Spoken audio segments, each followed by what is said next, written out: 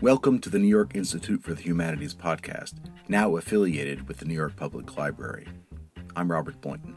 In this week's episode, Institute Fellow Ben Ratliff talks with Kelefa Sanneh about his new book, Major Labels, A History of Popular Music in 7 Genres. Sanneh is a staff writer for The New Yorker and a contributor to CBS Sunday Morning. Previously, he was a music critic at The New York Times and the deputy editor of Transition, a journal of race and culture. Ben Ratliff was a music critic for The New York Times for 20 years and is the author of 4 books, including Every Song Ever, 20 Ways to Listen in an Age of Musical Plenty. He teaches young critics at New York University's Gallatin School for Individualized Study. Kelefa Sanneh, you have been my friend and colleague for something like 25 years. I don't know. It might have been exactly 20 years ago that we went to see DJ Shadow at Irving Plaza. Oh, that was the first time. Yeah. That's right. And that was just before you started working for the Times. That's right. And you and I were colleagues at the Times for 6 years. 6 years. And so now you have your first full-fledged book out on the market. It exists. Major Labels, A History of Popular Music in 7 Genres. Before we start taking everything apart, can you sort of construct the argument for us that's in the book and also tell us about the structure of the book? Well, the argument is that genres exist and are kind of cool, actually. In attempting to tell the history of popular music over the last 50 years, basically what happened since the Beatles, my starting idea was that for a lot of people who aren't music nerds especially, popular music just seems very confusing, very fragmented, very fractured. There's all sorts of stuff you've never heard of, and what you've never heard of seems obvious to someone else, and it's just a mess. I like the challenge of maybe trying to explain how music got so messy, how music got so kind of fragmented and fractured. And my argument is that the story of music in the last 50 years, basically since the 70s, since the Beatles broke up, if you like, is the story of these musical genres, communities really, existing, becoming self-conscious, fracturing, arguing, and that if you want to understand how popular music got to where it is, one good way to do it is to understand how these genres evolved over those years. So I took 7 genres, 7 quote-unquote major genres: rock and roll, R&B, country music, punk rock, hip-hop, dance music, and pop music, and in 7 chapters try to explain how they evolved, how the genres themselves kind of frayed and fractured, but remained surprisingly meaningful often over those decades. So if the story is pop music's, I use the word pop in a kind of generic way. Yeah, there's big pop and little pop. Yeah. So I just talk about pop, even if we're talking about, punk rock. It's all popular music. Yeah. It's not what we would call classical music. Right. And then there's the smaller core within that of pop as a genre, which in the book I write was kind of invented in the 80s. Yes, and it can be highly debated. It can all be highly debated. But so if the luckily for people like us, yeah, it gives us something to do. So if the scope of your book is pop since the 70s, mm-hmm. and you're saying that genres have kind of helped things, have we reached an impasse? Are you writing this book now at a moment of fatal fracture? It's 2 things at once. On the one hand, I did want to celebrate the fact that these genres existed in the ways that they did over the last 50 years. So you're using the past tense. Right, because it's not obvious that will happen forever, right? I went to high school in the 90s, and in the 90s, you could walk into a high school and look at what pants people were wearing and make some educated guesses about what music they were listening to, right? It was a very tribal time. Absolutely, yes. And so we're now living through, what people might call the Spotify era, where people might argue that genres are kind of dissolving a little bit, right? It's Lil Nas X and Post Malone and Lorde and, who knows or cares what genre anyone is. One of the things I learned from writing this book and from spending a lot of time in the archives just reading what people were writing about music as it evolved is that this isn't the first time that's happened. That there have been lots of moments like this before, right? There's a moment in It's kind of before the scope of the book, but there's a moment in 1963 where Billboard gets rid of its R&B chart.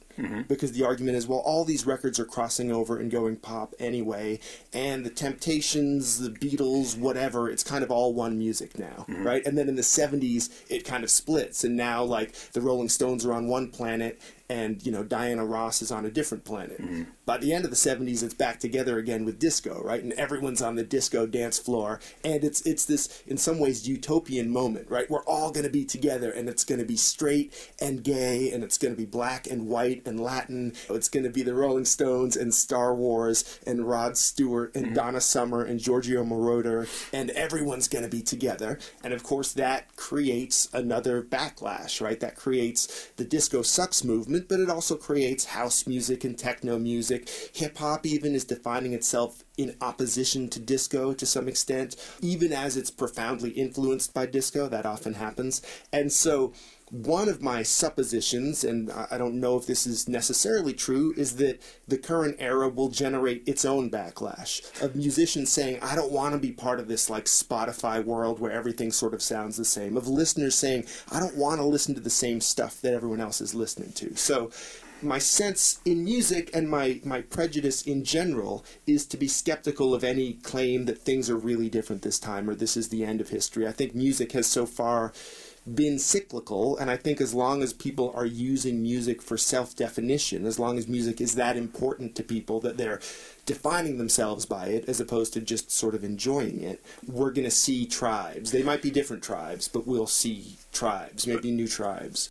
Okay, so you're saying that at a certain point in the not too distant future, musicians who have lived through this weird nebulous moment where music is defined by mood and other kind of weird ways of separating things will come to their senses and say, damn it, at my core, I am an R&B person. And they will identify themselves that, and they will realize what is at their essence. Well, and they will tag it with a genre name. I love you trying to trick me into claiming that I believe in essences in that sense. Oh, okay. Well, aren't you? But you see, you see a little bit of that already, right? You see, like, Casey Musgraves nominated for a Grammy in the pop category, and she and her management say, wait a second, whoa, we're not pop, we're country. Right. And we want to be in the country world. So you see, and you saw that with Justin Bieber a year ago, where he was similarly nominated in pop, and he said, wait a second, this is an R&B record that I made, I want to be in that category, I don't want to be in pop. So what is that when that happens? What does that mean? It's a reflection to me of the fact that musicians like listeners want these two kind of paradoxical, maybe incompatible things from music, right? Yeah. They want to reach everyone. We want to be listening to stuff that everyone else is listening to. We want to be all together.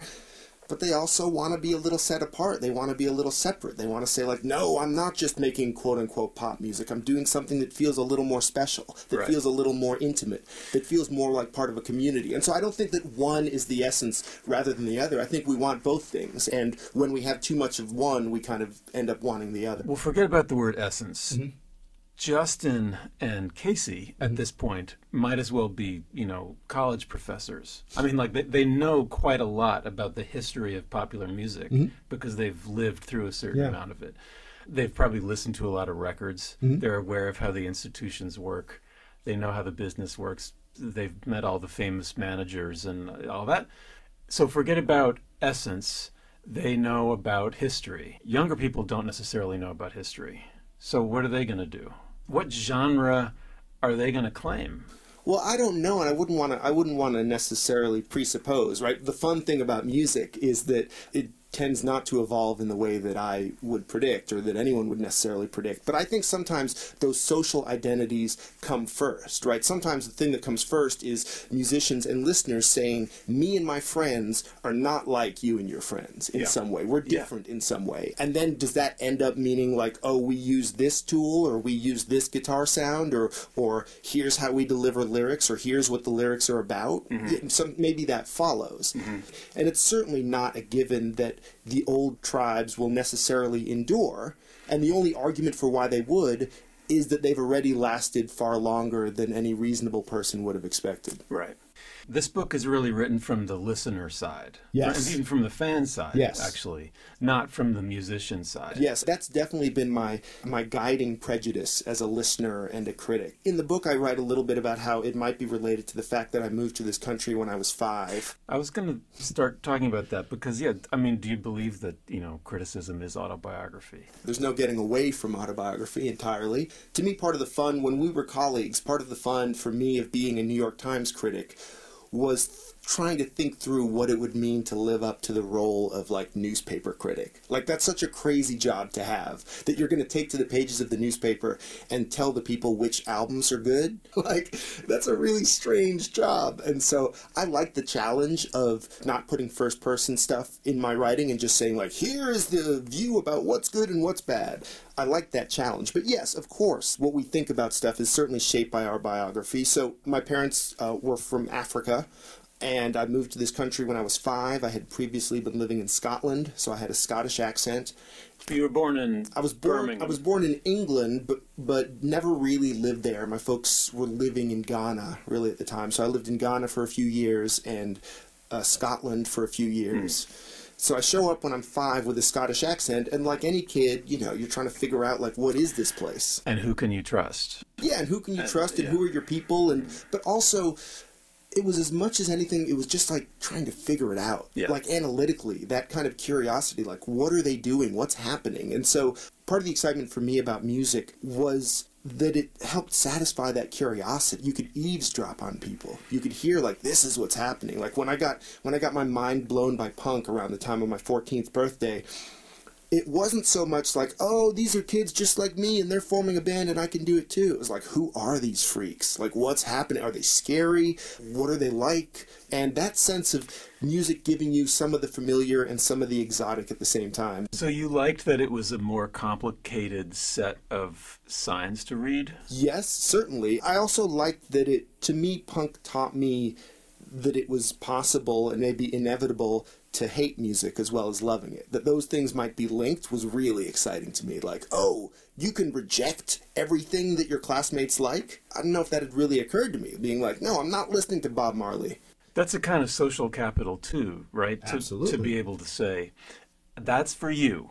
That's not for me. Absolutely. You have fun with that. I have problems with that. Not everyone does it to that extreme, and certainly I maybe don't do that to that extreme now, but I think that I'm not sure it's possible entirely to enjoy music without doing some of that. Because I'm not sure it's possible to enjoy music without not enjoying some other music, and I'm not sure it's possible to have opinions about music that aren't also in some way opinions about the people who listen to it. Although, as you've said recently, you worry that you're starting to like everything. Yes, that's the thing. Like, is it? And then every once in a while I'll hear something and I'll be like, oh, absolutely not. Oh, good. So you still got it. Yeah, a little bit. But yes, that is the thing. Does that happen over time? And again, it's a balance. I don't think anyone's entirely one thing or the other. Yeah. For me, there was a time when I was pretty far along. I'm not listening to any major label music, partly why that's the name of the book.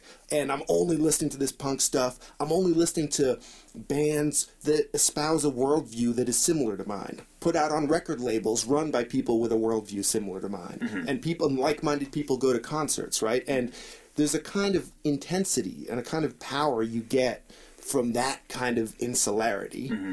In fact, I would say that even for people like me now, who listen to all sorts of stuff, part of the fun of listening to all sorts of stuff is that you can sort of hopscotch between those different worlds, and those different musical worlds that you can enter wouldn't exist if there weren't some people who were kind of stubborn enough to say, no, we're only doing this. And so I like to think, or I like to hope, that the book is in part an open-minded defense of closed-mindedness. Wow. That's the most counterintuitive thing I've heard today. So, but glad to hear it. This is your specialty, I would say. I mean, having known, this is one of your specialties. Having known you for a while and worked alongside you, you have a gift or even an intuition for being able to turn something over and think about it upside down and present it to the reader in a way that they probably haven't thought about it before, to the point of them being startled or maybe even slightly offended, you know? One thing I like about this, it feels very, very true to you good. that you did it this way. Because I was thinking, there are these conventions in book publishing, and they change about every decade. Maybe 20 years ago, there was the biography of a household object as a way of explaining the world, like a book about the pencil or a book about salt or whatever. And then after that, there was a kind of group biography of kind of granular elements in order to explain a big thing, like 10 soccer matches that explain the world, or 10 songs that explain pop. But you did something so out it's in, which is to go back to genres, which is what some older books, I think, maybe did. I guess this is a roundabout way of asking you, were you conscious of books like this? Do you know this book? Wop babaloo bop a wop bamboo. Nick Cohn. Yeah. Classic.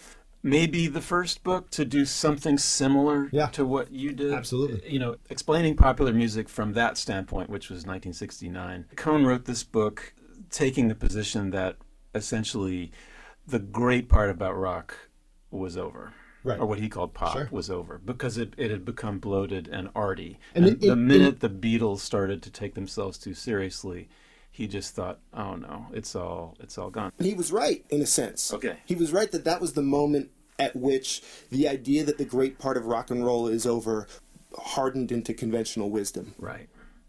Did you think a lot about books that came before yours that attempted to do something similar? Yeah, I did. Explaining this big subject? I did, and I also thought about, like, the genre books, right? Like Nelson George, The Death of Rhythm and Blues, which I love. He's such a provocative book, and so granular, because he was, like, on the ground as a Billboard editor, and, the way he thinks about R&B is so different from the sort of received wisdom. Yeah, the story he tells is a lot more complicated. But the truth also is that a lot of books about music are books about musicians, often one musician or a few musicians, and tend to sometimes adopt the musician's view, which is that there is this series of rules and boundaries and traditions, and the musician is a genius and is therefore going to violate these various taboos and going to transcend these generic barriers and going to make something transcendent. Right, is going to elevate above the sort of petty rules that musicians are supposed to follow, right? Like that's the most basic narrative of a great musician. And so, there was a part of me that wanted to look at the flip side of this and say, like, wait a second. Yes, it's true that one way to make great music is to say, I'm not going to follow the rules of the genre that the industry tells me or whatever. I'm going to go off and do my own thing. Yeah, you can do that. But another way to make great music is to be part of a community and to make music that thrills members of that community. When I came to work at the New York Times, one thing that I've really learned during those years that was such a pleasant surprise was how relatively little power record companies had. How hard they tried every month to create like a new bunch of stars, and how often the listening public was like, no thanks. And how often the thing that became hugely popular was often something they didn't really expect to become hugely popular. Sometimes something they didn't like. I mean, at the time, it was the 2000s, and I was writing a lot about hip-hop, especially Southern hip-hop. Certainly on the PR side, you would talk to the people at the labels, and they'd be like, you want tickets to that? You want a CD of that? Like, they didn't even like this stuff, but it was selling, and so they had to somehow jump on board. And so I think that model is sometimes underrated, the extent to which, the labels are scrambling to keep up with something that the kids have decided they like, which to me is good news. And so in terms of that history of how these communities evolve, often, yes, it's the labels trying to, like, manipulate everything, but some of those manipulations are successful and some of them aren't. And the question is, well, why does this genre thing, which is, convenient for radio stations that want to encourage loyalty among listeners, and maybe it's helpful for record stores. There's all these people that have a vested interest in making the genre thing work. But somehow it really does work, and it really does kind of take on a life of its own. And I would argue one reason that is because a genre, especially in music, functions as a community. And people have a tendency to form into communities, even as people also have a tendency to get annoyed and itchy and restless when they feel as if they're too much part of a community. punk is the central example of this for me, is that when you have a movement, a genre that claims to be like breaking down walls and rules, and there's no rules, just do whatever, that's often a good sign that there are some new rules being written and some new walls being erected. And that's something I learned with punk, and through punk helped to see that in other genres. You know, there's a moment I write about in the book when I got to Harvard in the fall of '93. I was like, I want to be a DJ at the radio station. But to do that, you literally had to take a written exam in punk rock. And if you passed the exam, you had to take a semester-long class in punk rock, taught by fellow DJs with weekly lectures and listening assignments. And it blew everyone's mind. Right? How long were the lectures? Maybe an hour or something. And how many people were in attendance? It was the group of people that were trying to become DJs, so 10 or 15. So it would be a series of lectures about, would they be about regional punk scene? No, it would be like about tendencies, right? There'd be one about like 60s and the roots of punk. Like 60s nuggets and sonics and seeds and all that kind of stuff. There's one about art rock, which was more like rough trade, British, indie. There'd be one about early hardcore. There'd be one about, I think there was a noise rock lecture. There was an indie pop and that kind of like songwriter-oriented movement. So these were established modules that people figured out how to teach. Yeah, I mean, the older DJs, obviously at some point I started giving those lectures, and the older DJs would get together and, figure out, like, what are the tendencies that we feel like are important in this tradition, and what are the records that form a little miniature canon in this tradition. And would you play punk or not punk with them? No, it wasn't so much about leaning into is this punk or is this not punk. It's just like here's a tendency, and there's some people there that were only into like fey, twee, indie pop, and that would count as punk? Sure, that was part of the thing. And there's some people that were into like the more like populist punk and hardcore, straight edge bands and stuff, and there's some people that were into like super artsy experimental noise stuff. And there were a couple of rules, like you were expected to not play contemporary major label releases, but there's an understanding that if things were kind of old, like, the Sex Pistols were on a major label. Of course, yeah. So, like, if things were old, you could sort of play it. Like, obviously, all this stuff sort of broke down under scrutiny, but it also recognized that, there is this actual tradition, and also, in a weird way, it taught humility. Because it said, like, oh, you think you're into everything. You think you just are so open-minded and you listen to whatever. But no, this thing that you like, that you think represents rulelessness, it was codified. And it has a particular tradition. And, like, the Ramones are not the sound of musical chaos. They're, like, in fact, like a slightly reactionary effort to bring back a lost spirit of rock and roll, right? And hearkening back to, like, Lenny Kaye's Nuggets compilation, which itself is hearkening back to, like, what was happening in the late 60s. And, like, no, there is this specific tradition. And, of course, if you're someone who loves music and is super curious, at some point you'll get interested in other tradition. But, yes, the idea that there is a tradition and that there is a complicated relationship between, like, orthodoxy and rebellion in music in general, that in order to be rebellious in some recognizable sense, if you're making music, it helps to be part of a community so you can rebel against something in particular, right? If you want to really go at Nashville and the Nashville industry, it helps to be a country singer. Yeah. Well, so just to go back to the punk department for a second at your college radio station, the range of things that you just described is pretty broad. Yeah. From the Ramones to twee guitar band music to Japanese noise records. Japanese noise to 4AD, whatever. One might easily say that some of those things are not punk. Sure. If we're talking about some sort of strict genre definition. But you are talking about a disposition. You use the word tradition several times. Is there a difference between genre and tradition?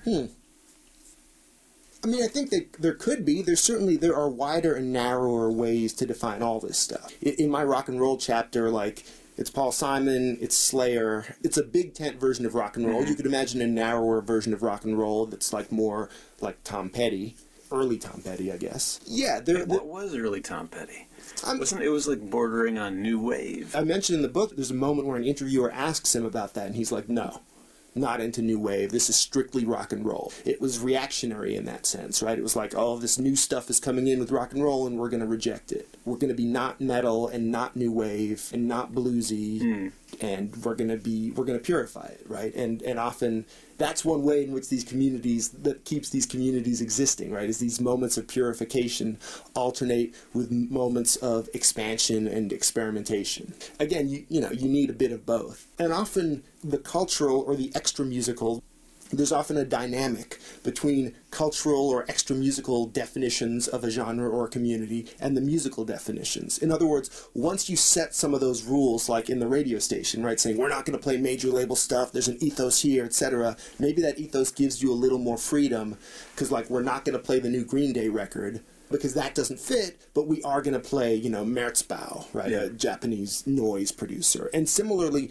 I argue that you see that a bunch of places, right? You see that in country music, where Blake Shelton is doing Boys Round Here, and the lyrics are all about how he's the countryest country singer to ever country, and he's rapping. Yeah. And the reason he's able to rap and still be country is that his cultural identity is so strong. And you see that in the reverse in country, right? Where you see someone whose lifestyle, whose cultural signifiers are maybe not that country. Maybe they're, a hipster living in Brooklyn, but because their records have mandolin and fiddle and pedal steel, their records are very musically, traditionally country, even if the cultural identity isn't. Which makes sense, right? I compare it sometimes to religion and to the way in the second half of the 20th century you got these sort of like mainline high church traditions that were doing the old school liturgy with a kind of liberal theology. And then you got these evangelical churches that were doing kind of up-to-date music with a more conservative or traditional theology. And often you do see that seesaw, which makes sense because if your cultural identity is not that strongly country and your musical identity is not very strongly country, you're probably just not a country singer, right? You might just be a singer-songwriter or whatever. And maybe that's what happened to someone like Casey Musgraves. So when you left us at the Times and you went to the New Yorker, you immediately started to write not just about music, but about a whole lot of different subjects. Yes.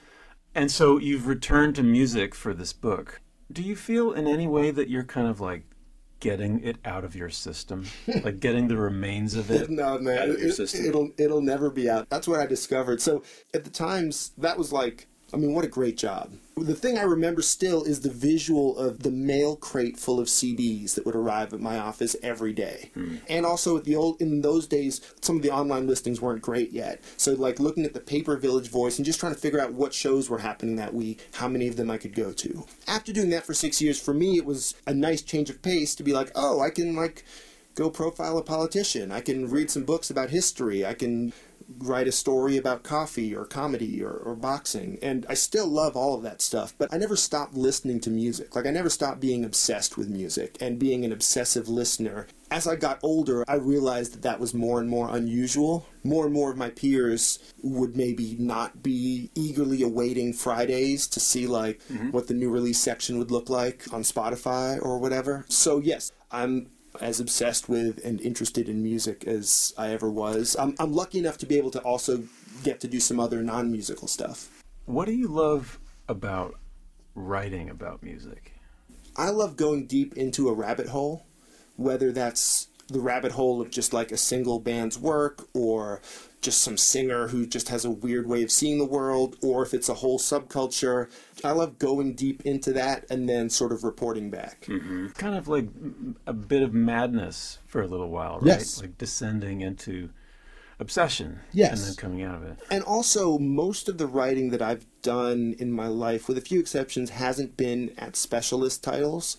So mostly I've been writing for the so-called general reader, for the general audience, which is to say an audience, especially the stuff that I write about, an audience full of people whom probably do not, you presume, care at all about the thing you're writing about, and probably will never listen to it, even if you tell them it's good. That's not what they're there for. So the idea of you're writing about this world and you're trying to make it interesting to someone with no pre-existing interest in it, and someone who's not likely to ever go check it out. So it's not a consumer guide. It's not like, hey, go buy this record. It's like, this interesting thing is happening over here, and you're going to be happy to know about it. Is it like translation? It's a little bit of that, reporting back. To me, that's always the dream, is like, can you write about Cannibal Corpse in the way that will make someone who doesn't even want to hear the words Cannibal Corpse feel like they've spent a happy 2 paragraphs learning about it. Yeah. To me, that's the fun, and that's the challenge. And because I love music so much, it's always felt like a privilege, like, whoa, I get to tell people about this thing. They're going to be so whatever, right? They're going to be so happy or amused or disturbed or something to just know it exists.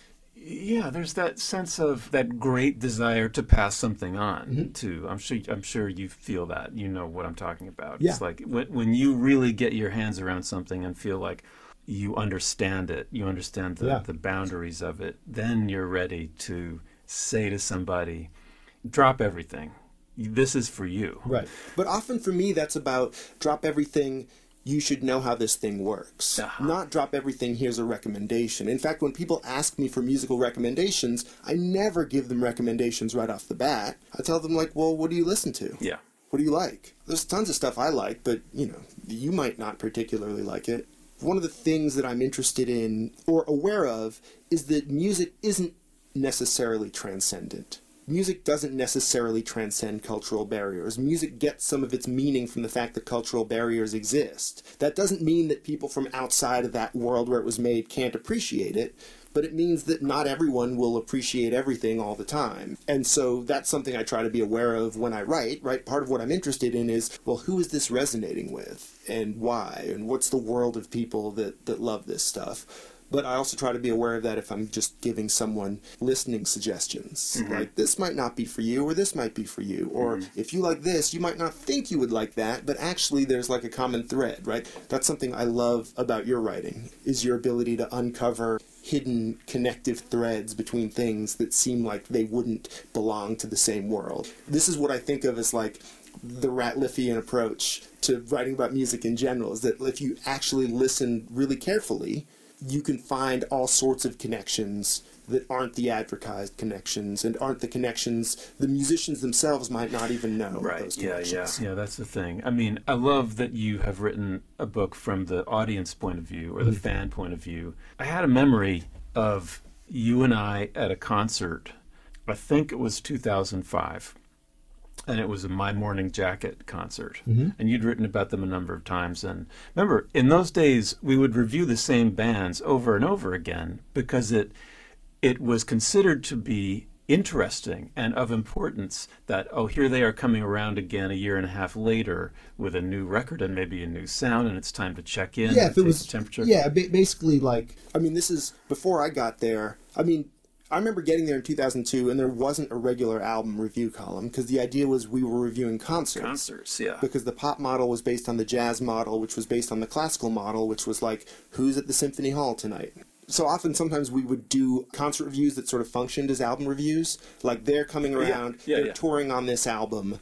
Here's some thoughts about the album. Here's some thoughts about the concert. The concert was a pretext for an essay about where they're at right now. Yeah, and so you'd written about them a bunch of times. They were still kind of like, I was still figuring out how I felt about them. I remember that night I was taking notes in my notepad, and somebody leaned over and said, like, can I see those? And I said, sorry, I don't show anybody my notes. Right. And then the next day, this joker blogged about it. But that same night, I was saying to you, you really have a kind of cumulative big idea going on in your writing. Have you ever thought about writing a book? And your response was, I'm not that into books. You were like, yeah, books, they were okay for a while, but I'm kind of more interested in the other, the online stuff. And it was a very Kay kind of answer. So what happened to that young rebel, Kay? If you were to measure the reading that I do, that's probably still true, right? Like, most of the reading that I do is probably online. Maybe like a lot of people, I would like to be able to tell you, like, well, usually what happens is after the kids are in bed, I pull some books down from my bookshelf and I read. No?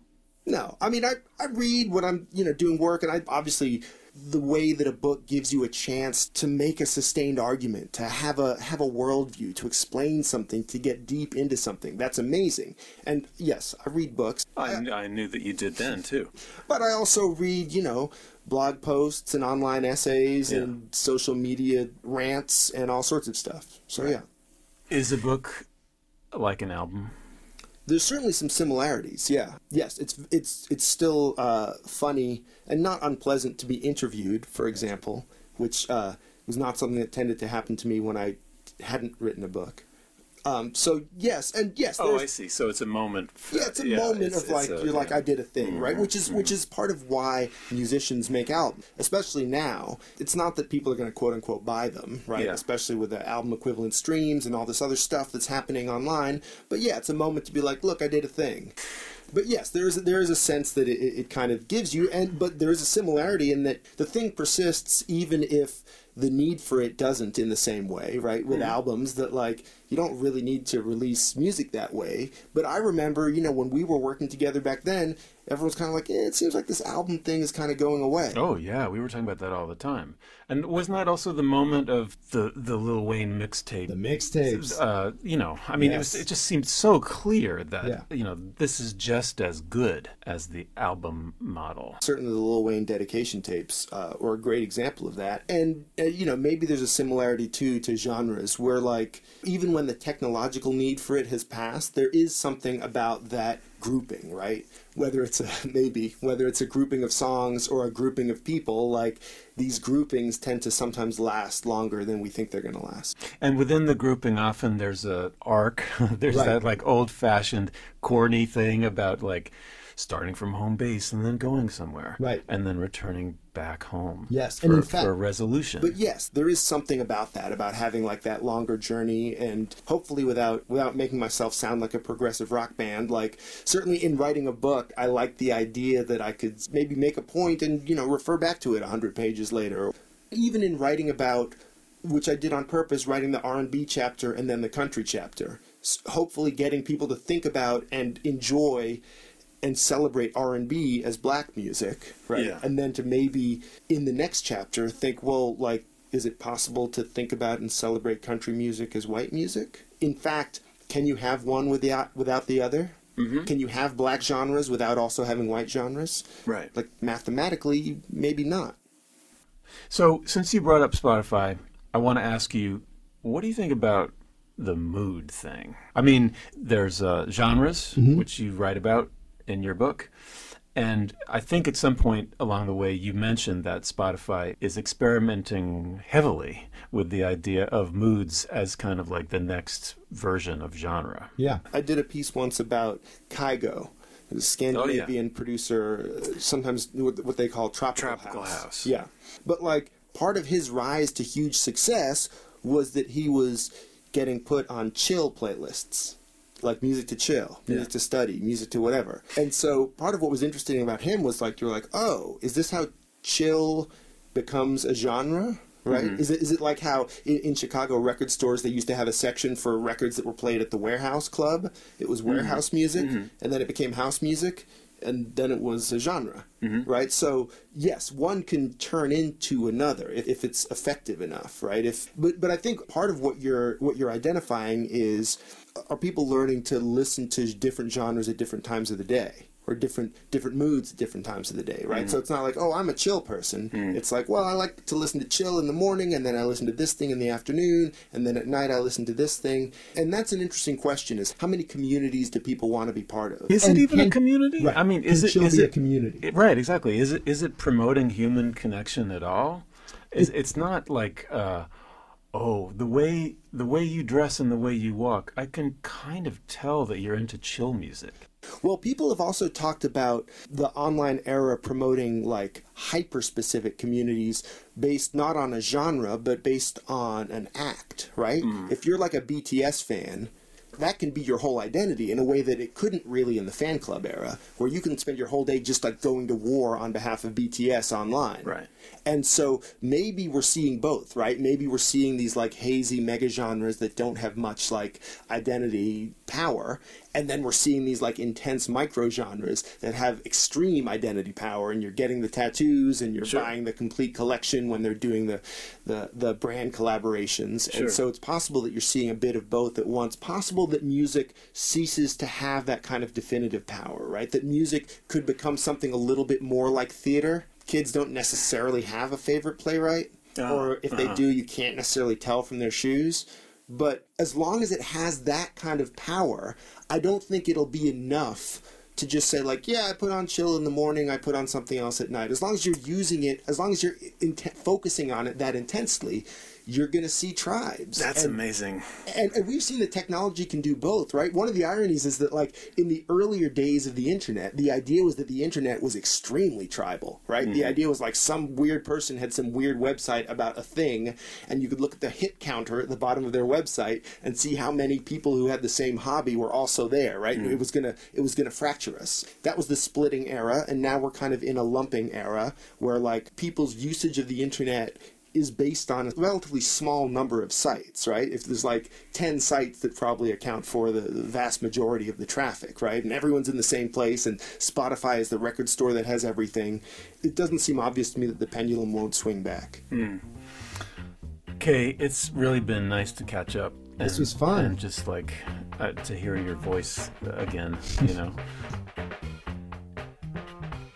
This podcast was brought to you by the New York Institute for the Humanities and the Arthur L. Carter Journalism Institute. You can find us on Stitcher, iTunes, and anywhere else you get your podcasts. For more information, visit us at nyihumanities.org.